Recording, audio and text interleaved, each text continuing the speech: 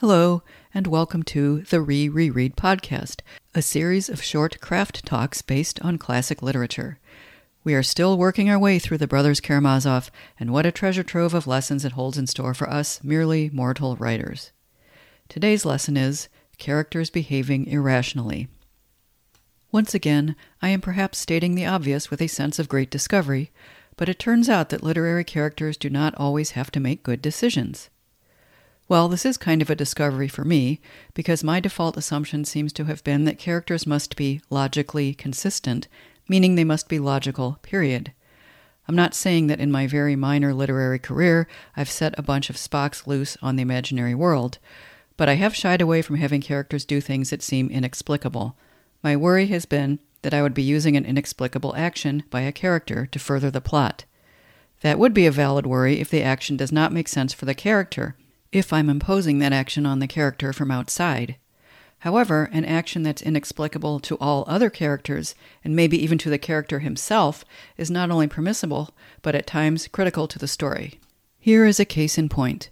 Dmitri has been arrested for his father's murder and is being interrogated. He looks guilty as hell, what with the history of rage at his father, the romantic triangle with his father, and his appearance shortly after his father's murder, drenched in blood. Also, he's really bad at explaining himself, and still kind of drunk after a night of throwing around a large sum of money, the exact amount, it appears, that was stolen from his murdered father. Dmitri has an explanation for all these things, including where he got the money, but he's reluctant to explain the money because he's ashamed of having borrowed/stolen it from the aggressively saintly Katerina Ivanovna, his former fiancée. Eventually, though, desperation to save himself from prison wins out, and he tells his questioners that, out of the full sum he'd borrowed from her, he took half, tied it in a rag, and hung it around his neck.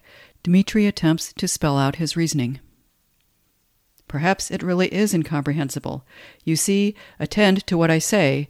I appropriate 3,000 entrusted to my honor. I spend it on a spree, say I spend it all, and next morning I go to her and say, Katya, I've done wrong. I've squandered your 3,000. Well, is that right? No, it's not right. It's dishonest and cowardly. I'm a beast, with no more self-control than a beast. That's so, isn't it? But still I'm not a thief. Not a downright thief, you'll admit. I squandered it, but I didn't steal it. Now, a second, rather more favorable alternative. Follow me carefully, or I may get confused again. My head's going round. And so, for the second alternative, I spend here only 1,500 out of the 3,000. That is, only half. Next day I go and take that half to her. Katya, take this 1,500 from me. I'm a low beast and an untrustworthy scoundrel, for I've wasted half the money, and I shall waste this too, so keep me from temptation. Well, what of that alternative? I should be a beast and a scoundrel and whatever you like, but not a thief, not altogether a thief, or I should not have brought back what was left, but have kept that too. She would see at once that since I brought back half, I should pay back what I'd spent, that I should never give up trying to, that I should work to get it and pay it back. So in that case, I should be a scoundrel, but not a thief. You may say what you like, not a thief. I admit that there is a certain distinction, said the prosecutor with a cold smile. But it's strange that you see such a vital difference. This amulet is now gone and the money spent, so all that's left between Dmitri and prison is this explanation, and the prosecutor isn't buying it.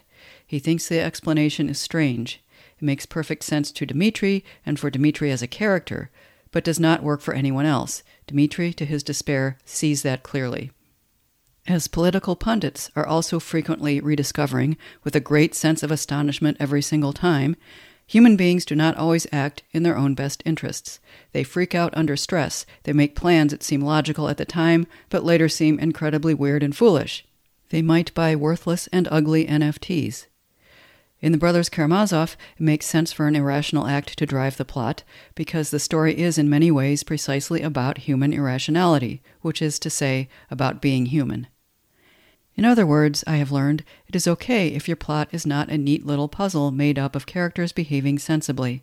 Your plot can be more like, say, an industrial accident, followed by urgent but incomplete cleanup efforts.